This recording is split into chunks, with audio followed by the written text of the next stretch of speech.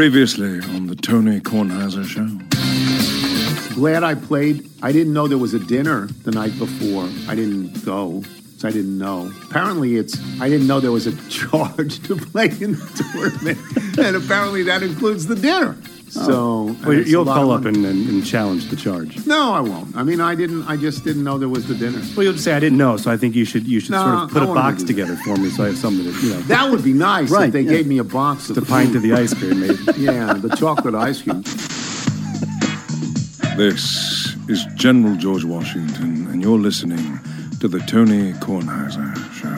Let me deal with last night's game quickly. I watched less than half. So you didn't get to make good on the ice cream? No, I didn't. I didn't do it yet. I'm thinking. I want to get the bill. Well, the end first. of the month is approaching. Yeah, I want to get the bill first. See if you hit the minimum. Yeah, see what happens. See if I could get some ice cream. I didn't even watch half the game last night, but every minute I watched was on the Manning cast. I didn't watch, and look, I think Joe Buck and Troy Aikman are really good. Sure. I like them personally. I think they do a great job. Happy they're on ESPN. I watched Peyton and Eli. That's all I watched was Peyton and Eli because I wasn't that intrigued by the game. And the game took a while to get off. I didn't need play-by-play on the game. I don't believe in the Giants when the Giants are undefeated. Stop, okay, stop. And I don't think Dallas is very good. Dallas, Mike McCarthy, who everybody says is a terrible coach, went for it on 4th and 4 late in the game. 4th and 4 and made it past the CD Lamb, and then Lamb made that 1 or 2 yard catch in the end zone that I've seen on replay. That is, if you want to talk about catches that are made in Giants Stadium and you talk about Odell Beckham Jr., that's an Odell Beckham Jr. catch. That's a great catch.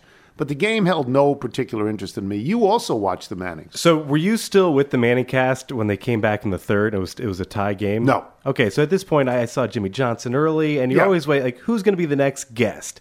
And they say a name that I'm not sure you know, Tracy Morgan. I know Tracy Great Morgan. Physical He's a comedian. Actor. Comedian. And he was Tracy on a show Morgan called... was in one of the episodes of Listen Up. Seriously? Yeah, Tracy Morgan was in one of the episodes of Listen Up. Did he play my dad?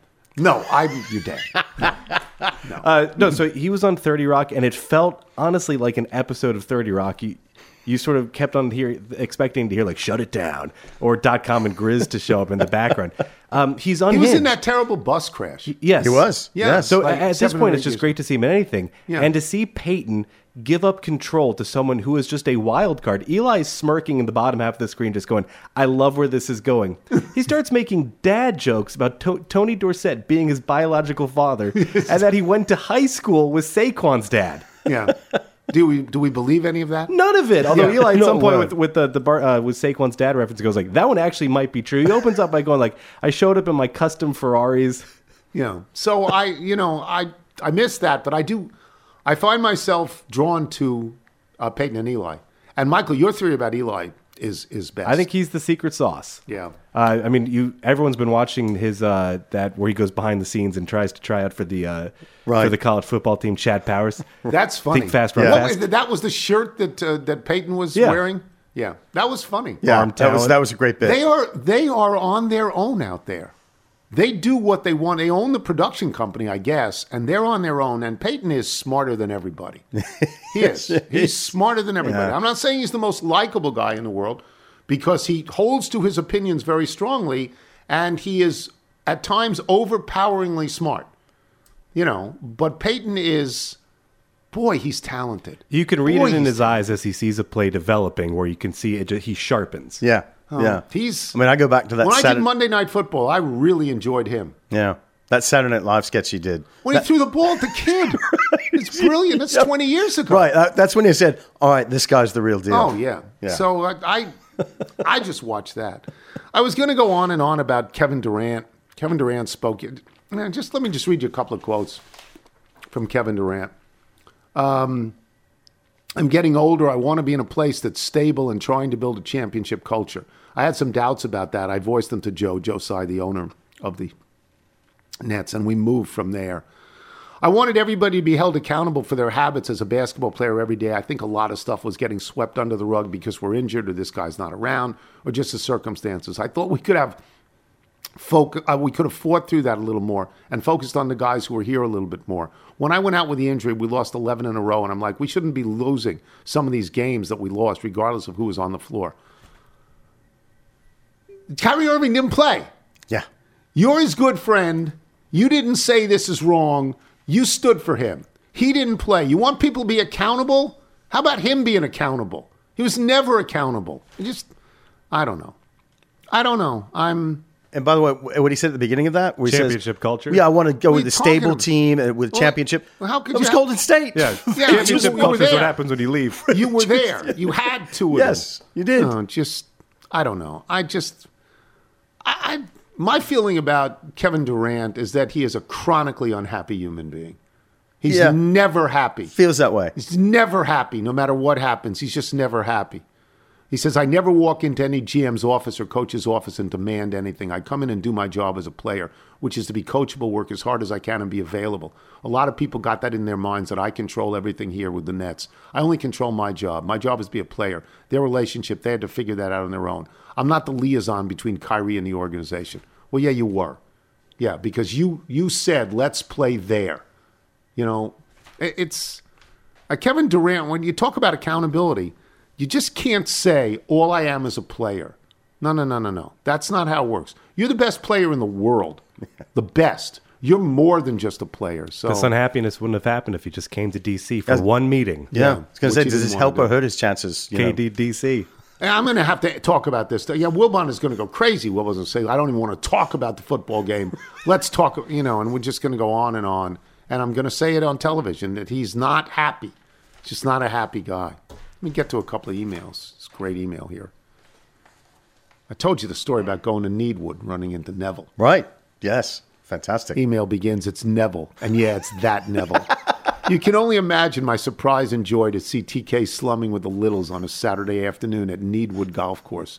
I appreciated the effort to leverage "Do you know who I am?" to get me in your group, as I was just a single paired up with several strangers. Well, the woman in my group missed one fairway all day and could have broken 80 if she'd putted better. I played okay, and I would have broke 90, except I 3-putted 18. It's tough closing hole. I went in the water twice on 18. I just said, put me down for an 8. Leave me alone. Oh, yeah, she was playing the gold tees, too. However, the best thing occurred when the starter, apparently in an attempt at one-upsmanship, said to me, I see you know Kornheiser. I guess I'm going to have to bring my buddy Kevin Sheehan to play. So somebody should say, tell that to Kevin. So that's the email from Neville. That's great. Thanks, Neville. And another one. I'd like more of a hole-by-hole breakdown of his round. Yeah, we got 18, but... Yeah. To answer Michael's question, where and how about meeting Tony Beeson, I went on the Loyal Littles podcast, episode 172. And besides telling my life story, I mentioned that I'm a traveling salesman and was leaving that Sunday, the 18th of September, to drive to Centerville, Ohio for business. Chuck and Roxy warned me with that information some Littles might track me down. Lo and behold, I'm pulling into my hotel. Tony B emails me and asks if he could come by. What was I going to say? No? Nice guy. Regards, DG. Just, his life it's an ongoing, it's like you're on the road with DG. Yeah. Right? You're on the road with DG. So I don't really have anything else. What do you think of Durant? You're far younger than I. Durant's a great player. No thoughts. What do you think of Durant? I think he's a great player, and it just sort of baffles me that, he's become this guy who, as you said, seems to have this like interior scowl all the time. Why was I happy when Golden State won without him this past year? Why was I happy? Because it was. I mean, the guy, he goes to the Olympics. He's the best player in the world. Yeah. He's never happy. And to somehow say, I envision him, maybe I'm wrong, I envision him sort of behind the scenes being an agitator with management. I do. And he says, all I am is a player. All I am is a player. I don't know. And I when think he says in the NBA, I think LeBron is more than a player. Of course I he think is. Chris Paul is more than a player. I think that I think Draymond Green is more of a player. I think a lot of the great players are more than players. I think Antetokounmpo is more than just a player. Yeah. When you're a guy at that level, you're not a guy just showing up and okay, I'm here to play. I mean, there's a lot of stuff that goes on behind the scenes. So, yeah. And it's disappointing because he's so brilliant. I mean, you've never seen a player like him. He's just so good. And he is the only player in the world that I would say this about. He is an unstoppable player. Yeah. He's a 7-foot tall guy with a jump shot, who's quick, who can handle the ball. You cannot stop him. Yeah. If he's on, you cannot stop him. Luka Doncic is almost unstoppable, but he's not as quick as this guy. Durant's gone right by you. Yeah. All right. Okay. We'll start the show. We have Chuck Todd when we return. We do. Chuck Todd had a big week, 6-1. I'm Tony Kornheiser. Check out our new NBA show, Beyond the Arc, part of the CBS Sports Podcast Network, where you can find me, John Gonzalez, NBA insider Bill Ryder, and Ashley Nicole Moss 5 days a week talking all things NBA. Whether you're looking for insightful discussions, upbeat commentary, breaking news, interviews, or coverage of all the biggest stories in the NBA, our new show is the place to be 5 days a week. Download and follow Beyond the Arc on Apple Podcasts, Spotify, and wherever you get your favorite podcasts. You're listening to The Tony Kornheiser Show.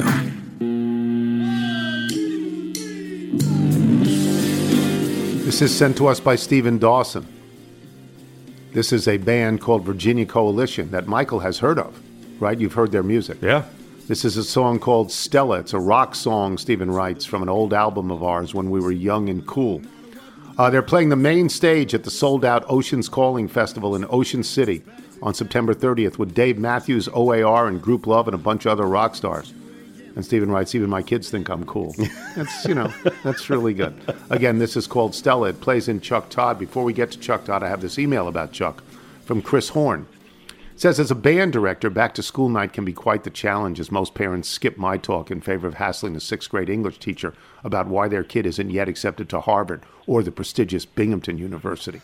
But this year was different. A wonderful family waited until the end of the questions for the teacher line to ask, was I indeed the Chris Horn who had an email read on the Tony Kornheiser Show last year? That's unbelievable.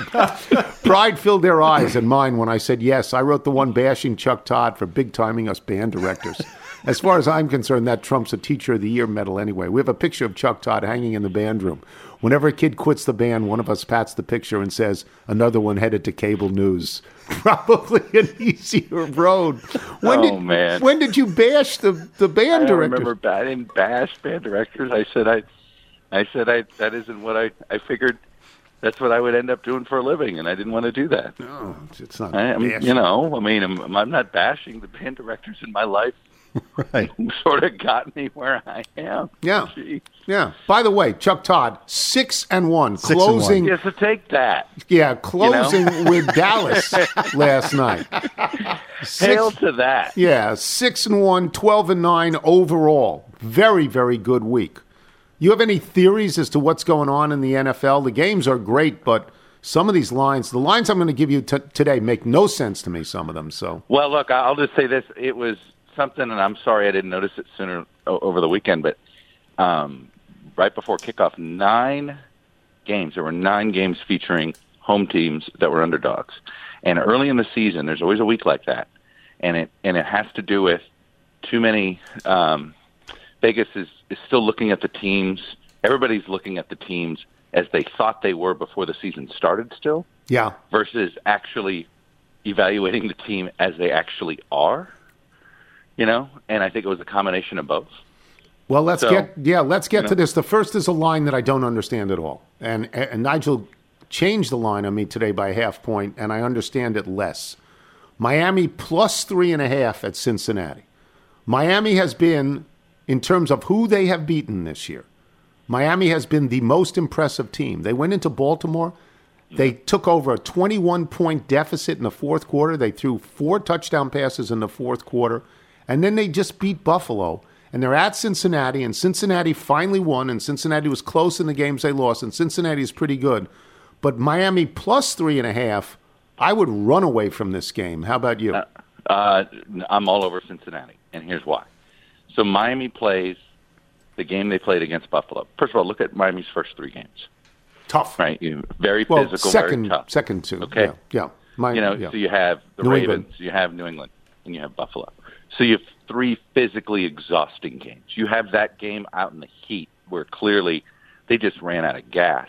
You have a Miami Dolphins defense that was sitting out there for, 91 plays? Yeah. Right? Something like that. And, oh, by the way, this game's Thursday. And Miami was a home team in that heat on Sunday, and they have to go on the road one day of practice essentially for Thursday. That's why that line's what it is. And you're on Cincinnati. And I'll be on Cincinnati for all of those reasons. Miami. Nothing to do. By the way, Miami could be everything you think they are and still lose this game for all the reasons. Like, this is just a terrible spot for them. Okay.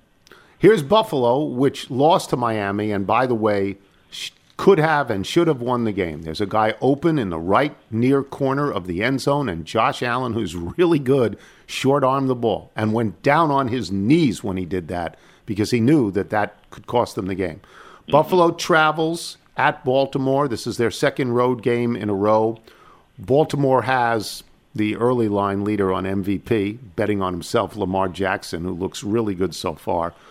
Buffalo is the road favorite, giving away 3.5 at a good team that is unlikely to get embarrassed again like they were by Miami. Who do you take in this game?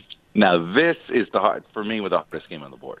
Right. I think this is the hardest game because Buffalo coming off the loss. The Ravens are flying high.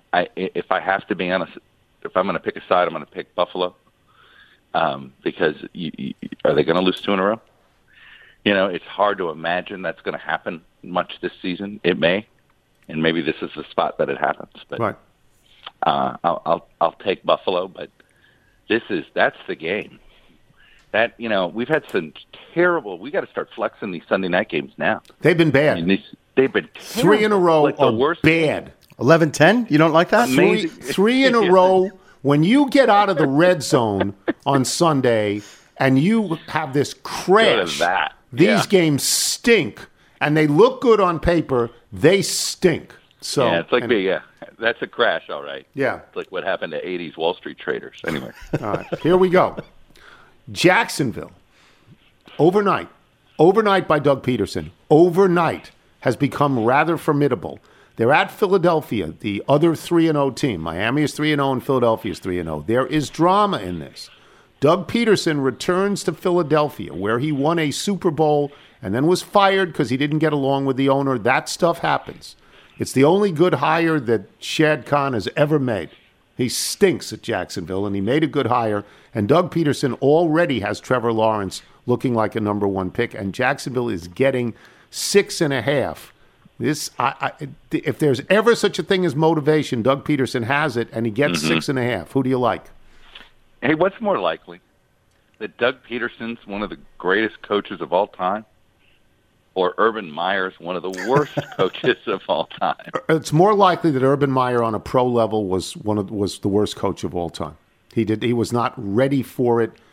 It's not that he was not equipped to do it. He was not ready for it and did not do it. Didn't even try to do it. But Doug Peterson won a Super Bowl with Carson Wentz and Nick Foles, and that's not happening again. I believe if he were on the field, they would have called him a game manager. Yeah. I think he game managed his way to a Super Bowl win. I really want to take Jacksonville here, but this is also feels like a tough spot. Yeah, I can't. And you're the same. You're in the same. It feels like because this is the week everybody's smelling Jacksonville. Oh, look at them! They're awesome. They're this. They're that. They're the best. Yeah, I'm on the Eagles on this one. Yeah, I agree with that one. Denver is at Las Vegas. Las Vegas has no wins. Denver shouldn't have any wins. Denver is getting 2 on the road at Las Vegas against a winless team. Who you got? Mark Davis, didn't he take the coach into the locker room or something? They had a private one-on-one. Oh, is that right? Mark Davis or something? I don't know. Wow. Josh McDaniels has been scolded already? Yeah, Again, I don't know. I thought I heard this on another yesterday. Belichick has not produced one coach in the NFL who's been great or even good. So, but if this is not a kitchen sink game for the Raiders, then I don't know what is. I agree. Totally. So, and I think, in fact, this game opened, Raiders were getting points, and it flipped in 24 hours. Yeah, I agree with you. For what it's worth. Kansas City just lost. Tampa Bay just lost. Tom Brady looked old until the last 3 minutes. Then he looked great. These are teams that have just lost. These are powerhouse teams. Kansas City is favored by 2.5 at Tampa Bay, which is really an injured team at the moment. Who do you like? For all the reasons, I would have been and I was on Green Bay, but I still can't believe they only scored 14 points with all those injuries that Tampa was dealing with. Unless this Patrick Mahomes, Eric Bieniemy feud is something serious, you got to think Kansas City bounces back. That's another one with Buffalo. Does Kansas City lose 2 in a row this season? Those are very good teams. Tampa Bay can lose 2 in a row and still win.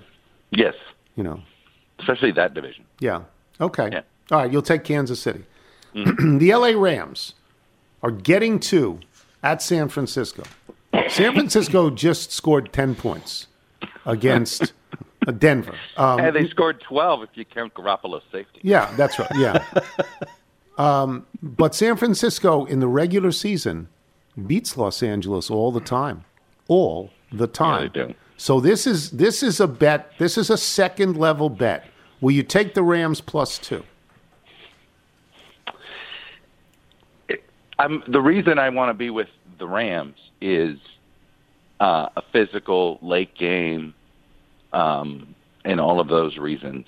And that just doesn't look like a team that can score a lot. And the Rams feel like a team that, I guess I'm not ready to say that their hangover is over, but at some point they're going to snap out of this, and they're going to have their big game. It's probably not going to be against a division rival, but I guess at the end of the day, I like taking the team getting points in an interdivisional game. Okay. So give me the Rams. Okay. Well, that sets up your next pick, which I think you will not actually take the team getting points on this, but maybe you will. The Washington football team, a bad team, is at Dallas. At the moment, they are getting 3. So if you like Dallas, because that line's going to change because of last night. That line's going to change. You can lock in. If you like Dallas, you can only give 3 against Washington. But you say you like taking in a divisional game teams getting points. Yeah. Which is, how I talked myself into a mistake last week. I'm not going to do that, especially as you say. By tomorrow morning, that line will be 5. Yeah, that's what I think. 5. Yeah, that's what I think. Yeah, give me Dallas. That's the Washington football team, the Washington Nationals. It's not good. No. Not good. No. And by the way, all these baseball teams are now for sale. The Angels, the Orioles. This isn't good for the Nationals. This is going to take a lot longer. Too many teams on the market. The Nats just lost number 100 last night. Less than 3 years ago, they won the World Series. That was humiliating against the Braves last night, by the way. It was just sort of watching, come on. It was like you find out your kid's JV team is like playing a varsity team at another school. You're like, come on. It is hard for me to believe that the people in charge of that team will be in charge next year. Oh, it's hard for me to believe, but maybe. The entire pitching, coaching team from single A, rookie ball, all the way up, what they do to pitchers is some of the. They develop nobody. I have no faith in this guy Hickey. I have no faith in him at all. He walks out to the mound, he covers his mouth, he writes things down and takes it never works. It never works. Thank you, Chuck. Good luck this week. Guys. Chuck Todd 6-1 last week, and if we gave you just Chuck Todd, that'd be enough.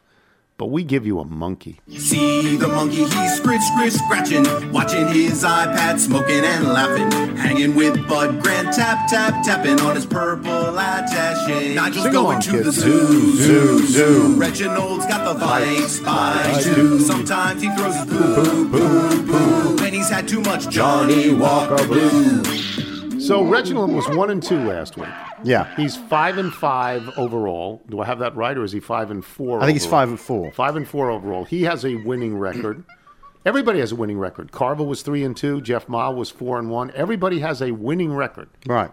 That's not going to last forever. No, probably not after this week for the monkey at least. All right, but he is a monkey and he's above 500. That's right. What more can you expect from him? So I went down to the National Zoo and he was very excited. He's been working on this project, has not told me anything about it. And yesterday, he revealed all the details. He's launching a brand new cereal to put out into the marketplace. It's called Monkey-O's. Monkey-O's. Yes, I want to get some of the data right. It says made with organic grain and oats and free-range grubs. So it has grubs. 72 grams of protein in every single bowl. Fantastic. Yes. Monkey-O's. Have yourself a bowl. A lot of fiber in that. A lot of fiber, With yes. the grubs. Yes, with the grubs. So we took a break from those plans to go over some of these matches. And the first one was the Thursday night game, Miami getting 3.5 at Cincinnati. He showed me an old faded photograph of him eating a piece of cake and then taking a nap next to Hyman Roth. There you go. That tells me he's got ties to the Miami area. He will take the 3.5. Now, I know I have a partner. The next match we gave him was Jacksonville getting 6.5 at Philadelphia. Now, based on the news he gave me about Monkey-O's, he was very excited to show me some paperwork that Waffle House is ready to be the exclusive home for Monkey-O's, including the 412 Waffle Houses throughout the Jacksonville area. I was going to say, you can't go 2 blocks in Jacksonville without running into a Waffle House. Happy birthday to everyone ever born except Tony Kornheiser. Yeah. We've got that picture. Yes. Yeah. So that tells me he's going to take Jacksonville with this 6.5. Might be foolish, might be buying that high, but he's a silly monkey sometimes. And of course, the last match we gave him was the Washington football team getting 3 at Dallas. And he showed me another photograph of him snorkeling in Barbados with Gary Hogeboom, Tom Landry, and Randy White. So he's going Dallas. He's going Dallas on this one, yeah. He went Dallas the other day. Yeah. Or not Dallas. No, he went against the Washington so he and team. Chuck are aligned on this one. On this one, yeah. They seem to be aligned on the Washington Every games. once in a while. Well, it's hard to bet Washington. Yeah, Yes. Reggie's a big sell the team Dan guy. He is. He's collected a lot of signatures for that. All righty. We will have Chuck Culpepper when we return. I'm Tony Kornheiser. This is the Tony Kornheiser Show. Tony Kornheiser Show. Once again, this is Virginia Coalition. This is called Bad Motivator. Stephen Dawson writes, it's a new song that we modeled after the Beatles' Run for Your Life, which has always fascinated me, particularly that John's religious comments in 1965 caused album burnings, but his fictional threats to murder his ex, I'd rather see you dead, little girl, than to be with another man, were not met with much controversy.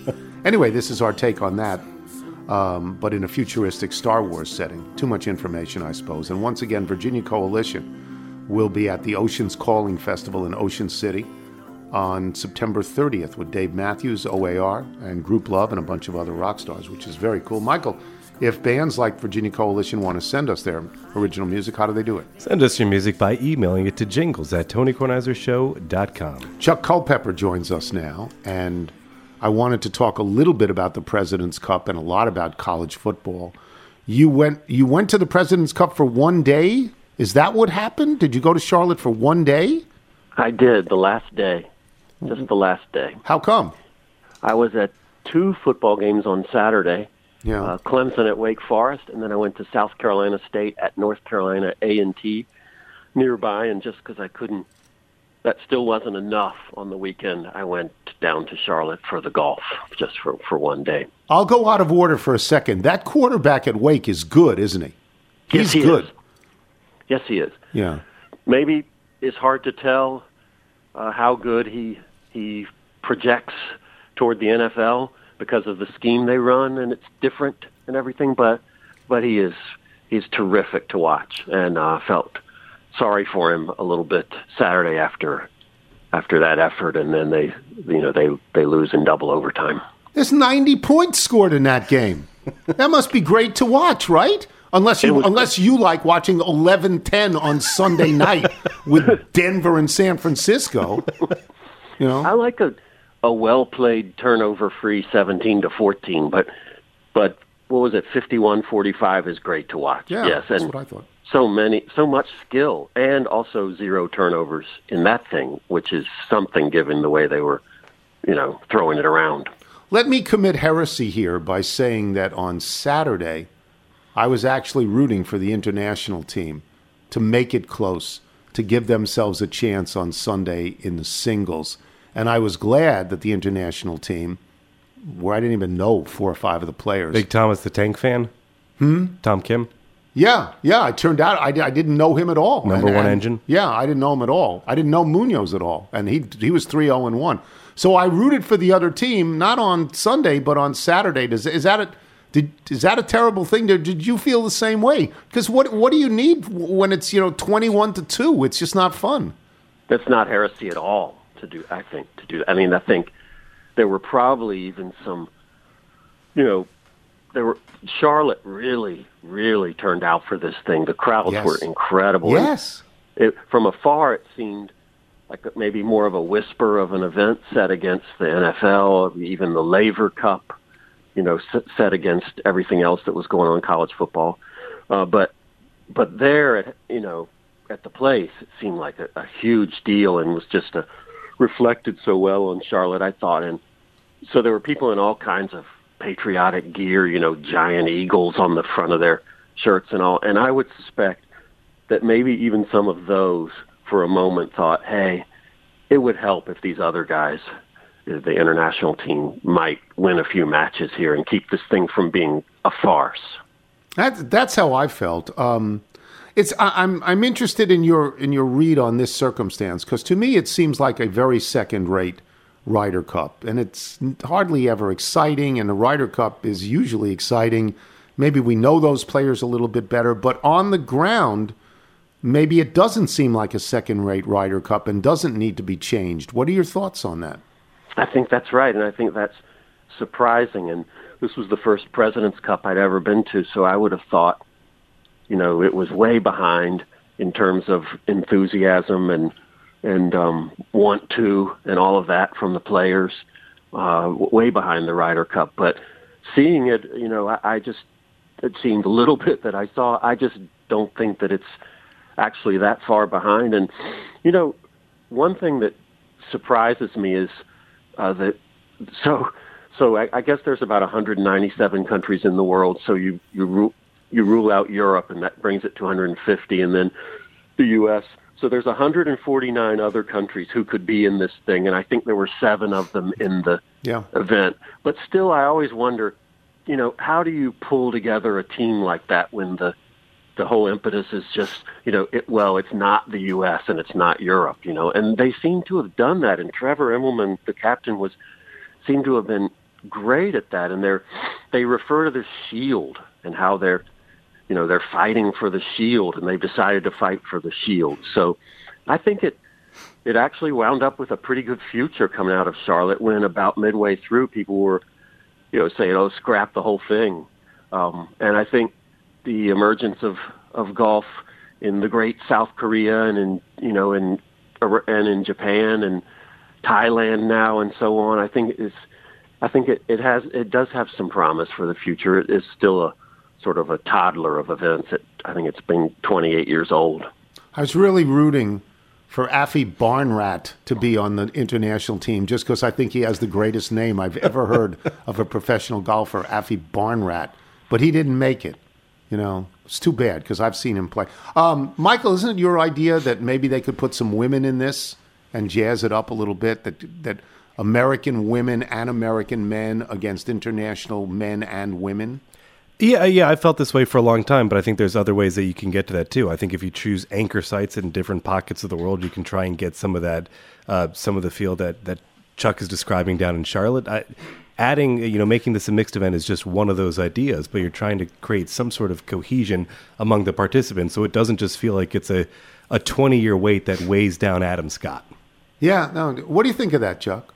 Well, I think that's a great idea for an event, and I think it was getting a lot of momentum about halfway through that thing on the past weekend. And I think now what I hear more is people saying, yes, that's a great idea for an event, so let's have that event too and keep this event as well. Oh, okay. Yeah. That just adds more events and gives Greg Norman more targets to look at. We need more events. Yeah.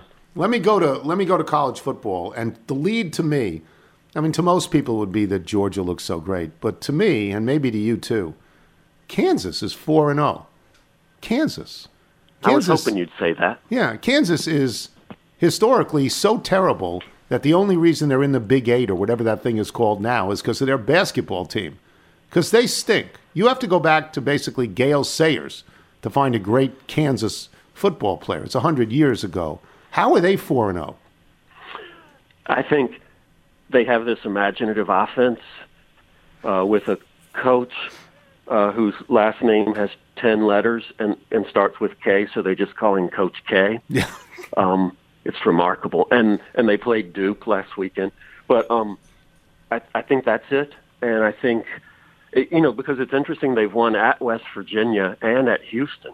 So this is not scheduling that has gotten them to 4-0, but I think it's that offense. And then their coach, Lance Leipold, he won a batch of national titles, D3 at Wisconsin Whitewater, and then went over to Buffalo for a while. And it just seems to have caught something at this moment. And I don't think people have been prepared for that offense and this just complete delight of a quarterback, Jalen Daniels, who comes from Lawndale, California, in the LA sprawl, and every time they bring him into the media room and I watch it on tape, I'm just completely charmed. And the whole of it, the entire story, is the best story of the season for sure. You're absolutely right. I would say this, that if you beat West Virginia and you beat Houston, those are bowl teams. Those are bowl teams. Yes. On the road. This is not what Northwestern is doing, losing to teams that are D2. No. These are D1 strong teams, and I think almost everybody roots for Kansas. The last time they were any good at all, I think Mark Mangino was the coach. Mark Mangino was about 5'8" and 450 pounds. Do I remember that correctly, Chuck? And they went to the Orange Bowl and they won the Orange Bowl and went, I think, 12-1 that year. Which never happens. All unraveled, and from 2010 on, they'd never won more than 3 games in any season, and now they've won 4 out of 4 in this season. Happy for them. I'm happy for them. I need to ask about this, though. Yesterday, Georgia Tech, and I don't know where Georgia Tech comes off doing this and where Georgia Tech thinks that it should be in the national rankings. Georgia Tech fired its coach, Jeff Collins. They also went further. They fired the AD, Stansbury. They said, get out. He'd been there since 2006. This is the third team this year, third big D1 team that has fired a coach before we are halfway through the season. Arizona State fired Herm Edwards, and Nebraska fired Scott Frost. Maybe I've been asleep for a long time, Chuck. I don't remember this. I don't remember firings in the middle of the college football season. I don't. Is this a new thing? Oh, no, this is about, I would say this is, I called up all the numbers last fall at some point and did a story. This is about a decade old, or maybe half a decade old, that it's become, Clay Helton at USC comes to mind. He got fired after game 2 last year. They lost at home to Stanford, and he got fired on that Sunday. And then this year, he got a job at Georgia Southern, and this year went to Nebraska and beat them, whereupon Frost got fired on the Sunday after that. So it's that window that we used to have just doesn't really exist anymore. It all kind of began, the seed of it is when Arkansas lost to the Citadel in 1990. And they changed coaches right then. And that's the first time I could remember sort of feeling that, boy, that's crazy. And now the crazy, what we used to consider crazy, is considered now, kind of routine. And we're already on 3 coaches this year. It's very hard to make a case in which a college president can use the word student athletes and at the same time fire a football coach after 2 games or 3 games or 4 games. It's business. That's all this is now, right? And that's reflected in name, image, and likeness. It's just business now. That's right. If I ever put that word in any of my stories, please call the editors, send strongly worded emails and letters, and complain. Yeah, I don't want to hear about student athletes. It's preposterous when you hear it. I just don't want to hear about it. It's ridiculous. All right, let me get back to my original. Well, no, before I get to my original point about Georgia, I will say that the most stunning result last week for me was not Miami. I don't care about Miami. Miami's been dreck for like 5 or 6 years. They're not any good. USC almost lost at Oregon State. What do you make of that? Well, I think, Oregon State's been making bowls.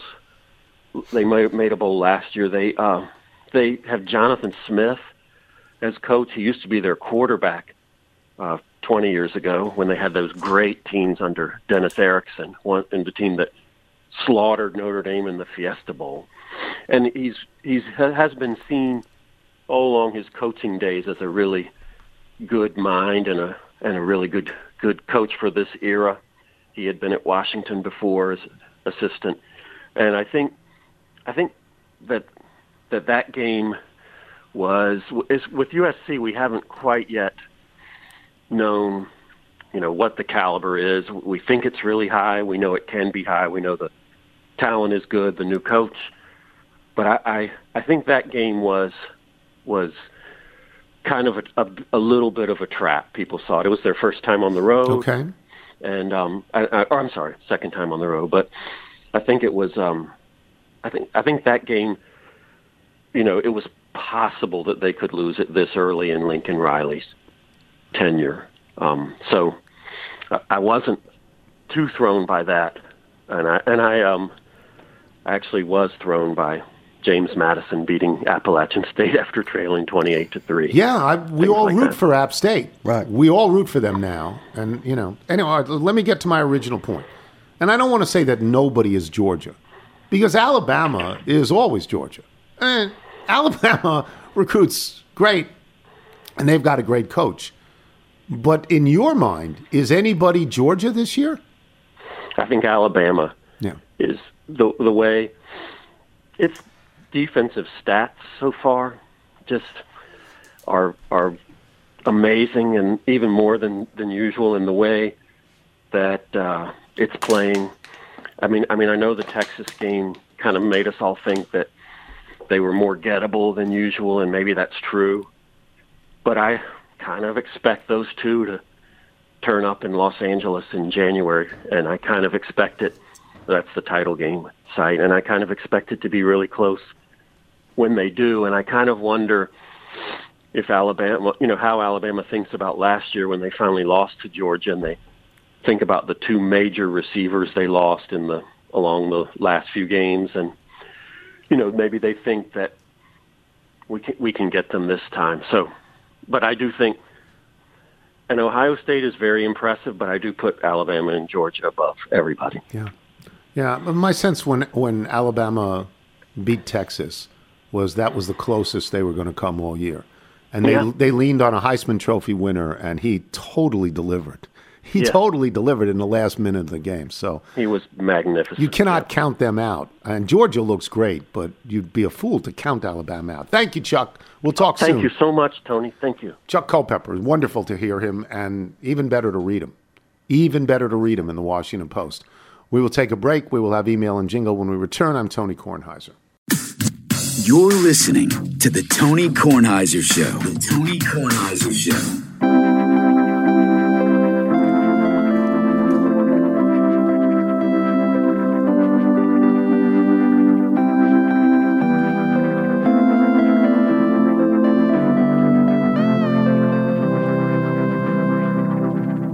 That's Rod Lauver Jr. That's a synthesizer. Yeah. For some reason, I remember this tune. It makes me think of sitting on Santa's lap. It makes me think of winter and going to a department store and sitting on Santa's lap. Makes me think it's 2009 and we're listening to Owl City. Is that what you think? All right. You want to do the Bethesda Bagel ad? Yes, Bethesda Bagels. We love them. You will as well. Just go to BethesdaBagels.com for the location in the D.C. area nearest you. Then pop on in and you'll be thrilled. That does it for us today, but before we get to the mailbag, let me say, in a little cafe just the other side of the border, she was sitting there giving me looks that made my mouth water. So I started walking her way. She belonged to Bad Man Jose, and I knew I should leave when I heard her say, yeah, come a little bit closer. You're my kind of man, so big and so strong. Come a little bit closer. I'm all alone, and the night is so long. That's Jay and the Americans. Jay and the Americans is a group where the lead singer, the second time around, his first name was David, and they made him change it to Jay. They did, yeah. Like, I think it started out with a guy named Jay Traynor, yes. And then it ended up with a guy named Jay Black. Yeah. But it wasn't really Jay, and then he became Jay. And both singers were great. Yeah, they were both terrific. Both lead singers were great. It's a great song. Cara Mia, was that another Cara tune? Mia Mine. Yeah. But the original song was She Cried. That's right. And there were notes in She Cried. We go, oh, my God, no one can hit these notes. Yeah. Thanks to our guests today, Chuck Todd, Chuck Culpepper. It's an all-Chuck day.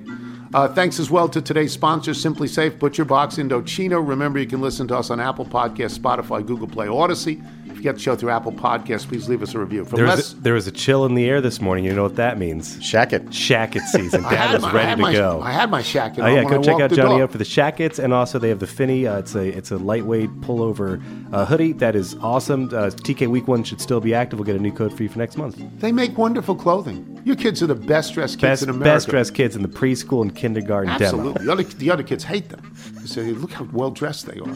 Well, they're not articulate enough to actually say that or think that, the other kids. From Les Kosek in Galena, Ohio.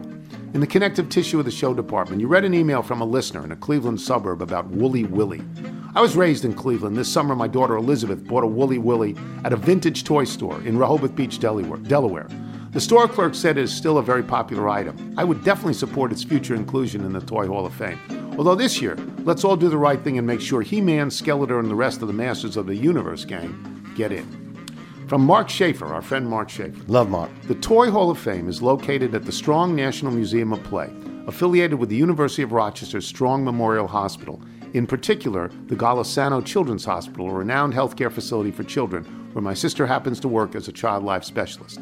The Toy Hall of Fame and Museum of Play are extensions of that institution's committed care for children and their well-being. So these are not just some chumps with a blog doling out awards. Though now I've got the idea to start a Penn Hall of Fame, BIC on the first ballot.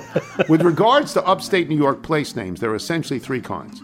Places named by homesick English or Dutch settlers, Liverpool, Albany, Rochester, Hempstead, Amsterdam, Rotterdam. Places from classical antiquity, Rome, Syracuse, Ithaca, Corinth, Troy, Utica. Algonquin or Iroquois names, as spelled by the Dutch, Schenectady, Poughkeepsie, Schoharie, and Coxsackie. Mark Schaefer. That's good to know. From Adam... What? Oh, Carol said hi, Mark. From Adam Perlman in Boston. The Toy Hall of Fame talk reminded me of a story. Before moving out to the suburbs, I lived in a condo building in downtown Boston. My apartment was a modest one-bedroom unit. At the other end of the hall lived a couple who had combined several units into a 3,000-square-foot palace. One day I asked someone what the husband did for work, wondering how they could afford such a nice place. Admittedly sexist. Oh, it's not him, I was told. She has the money. Her grandfather was a Hassenfeld brother. Hassenfeld and his brother had started a toy company years ago. Hassenfeld Brothers. Hasbro. Yeah, that Hasbro. Maybe you heard of it. Eat it, Milton Bradley. Yeah. Hassenfeld Brothers. I didn't know that. Did not know that. Add another unit. Yes. From Matt Janke from Champaign, Illinois. I started listening to the pod about 2 years ago when my two friends wouldn't shut up about this old man who goes on hilarious rants multiple times a week. I've been debating how long it takes until you officially call yourself a little, and I think I found it. On a trip to Canada this past summer, I came across a sign that made me sick to my stomach. The sign, see attached picture, was a VIP spot reserved for Subaru owners, right at the front of the parking lot. The VIP, of course, standing for very incredible person. My wife was disturbed by my visceral reaction, and yet I was proud because I believe my hatred of Subarus finally makes me a little. Thanks for all the entertainment you provide. Please tell Judge Baum and John Elliott to eat it. And there is a picture. VIP spot reserved for Subaru owners. Very incredible person. Yeah, that's just more ammunition. From Josh Cromwell. Why are people still complaining about the way you pronounce Tillamook? Have they ever heard the way you say the word donkey? Got to learn to pick your battles, folks. Dungarees. From Tyler Etchenkamp in Lincoln, Nebraska. The cost of a Whopper and medium fries in Lincoln's $10.03. Surprisingly, we have 9 Burger Kings in Lincoln. P.S. My last name is pronounced Etchenkamp. You pronounced it at Etchenkamp in my first read email. Don't worry, you're not the first and certainly not the last to make this mistake. It's a German name. My greetings are always two-parters. Hi, my name is Tyler Etchenkamp, and yeah, it's spelled E-C-H-T-E-N-K-A-M-P. I got Shad here. Love Shad. About when I thought I'd go out 10-8. Thanks for the fresh air. Only hope to play 10 holes. My journey ends here. And a couple of things that I think we have to get to about Steve Sands. Oh, yes. A couple of things. Fantastic. From Andrew Bajwa, B-A-J-W-A, or Bajwa. Morning, Uncle Tony. I had one goal at the TPC Scottsdale in February. Mission failed. Although I did see Sam Ryder's ace on 16, that wasn't the goal. It was truly a bummer. Fast forward to Sunday at Quail Hollow. Mission accomplished. I found Mr. Lacheserie himself under a camera tower on the 18th. I hurled a hearty Lacheserie his way and he came over. I asked him for a picture. He was more than happy. However, I saw it click. In his head, oh, this is a Tony fan, not just another rum-dum. He leaned in as if to give me the interview, and it was great. And there was a picture attached. There's another picture here from Andrew Green in Davidson, North Carolina. The star power this past weekend President's Cup was palpable with the players, former presidents, and celebrities. However, it paled in comparison to the opportunity to meet Steve Sands. I spotted him on the other side of 16 Green Friday, told everyone around to cover their ears, and yelled a hearty La Cheeserie. He raised his hand in acknowledgement, and I sprinted around the green, jumped the ropes, as one guy said, that was aggressive, and asked him for a picture. He replied, absolutely, and then was gracious with his time as we chatted for a moment, and then again on 18 Fairway. Talking with Steve was like talking to an old friend. The connective tissue runs deep. Steve Sands truly is a man of the people. If you're out on your bike tonight, everyone, as always, do wear white. What a waste of time. God.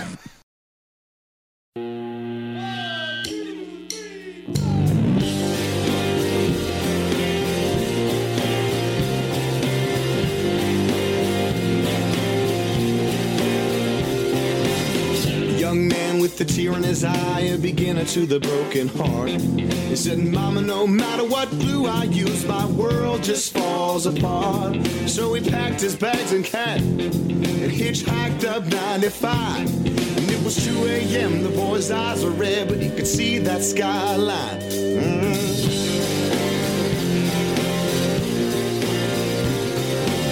Stella's going up to New York City and I'm getting the pieces stuck in my heart. She said that she don't need me this time. This time I'm falling. Stella's leaving me for someday. She got it all worked out. It ain't cool when the sun don't shine at all. There's no rest for the wicked child, and Stella hadn't slept in days. Her mind was a haze of New York City sunshine, JD and cocaine. She was just a crazy child born of the son of a revolution. Oh, and sifted through the sand for who knows who. And she was like, let's go downtown tonight. I need food so I don't mind dying. Please don't let me fall asleep alone.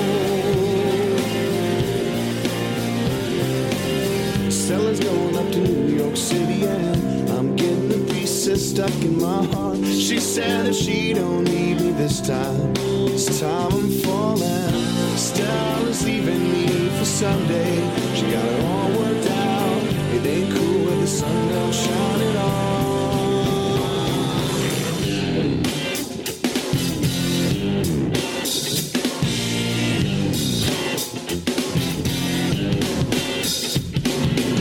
Stella's going up to New York City and I'm getting the pieces stuck in my heart. She said that she don't need me this time. This time I'll be falling. Stella's leaving me for someday. She got it all worked out and it ain't cool when the sun don't shine at all. Stella just won't slow down. Stella just won't slow down.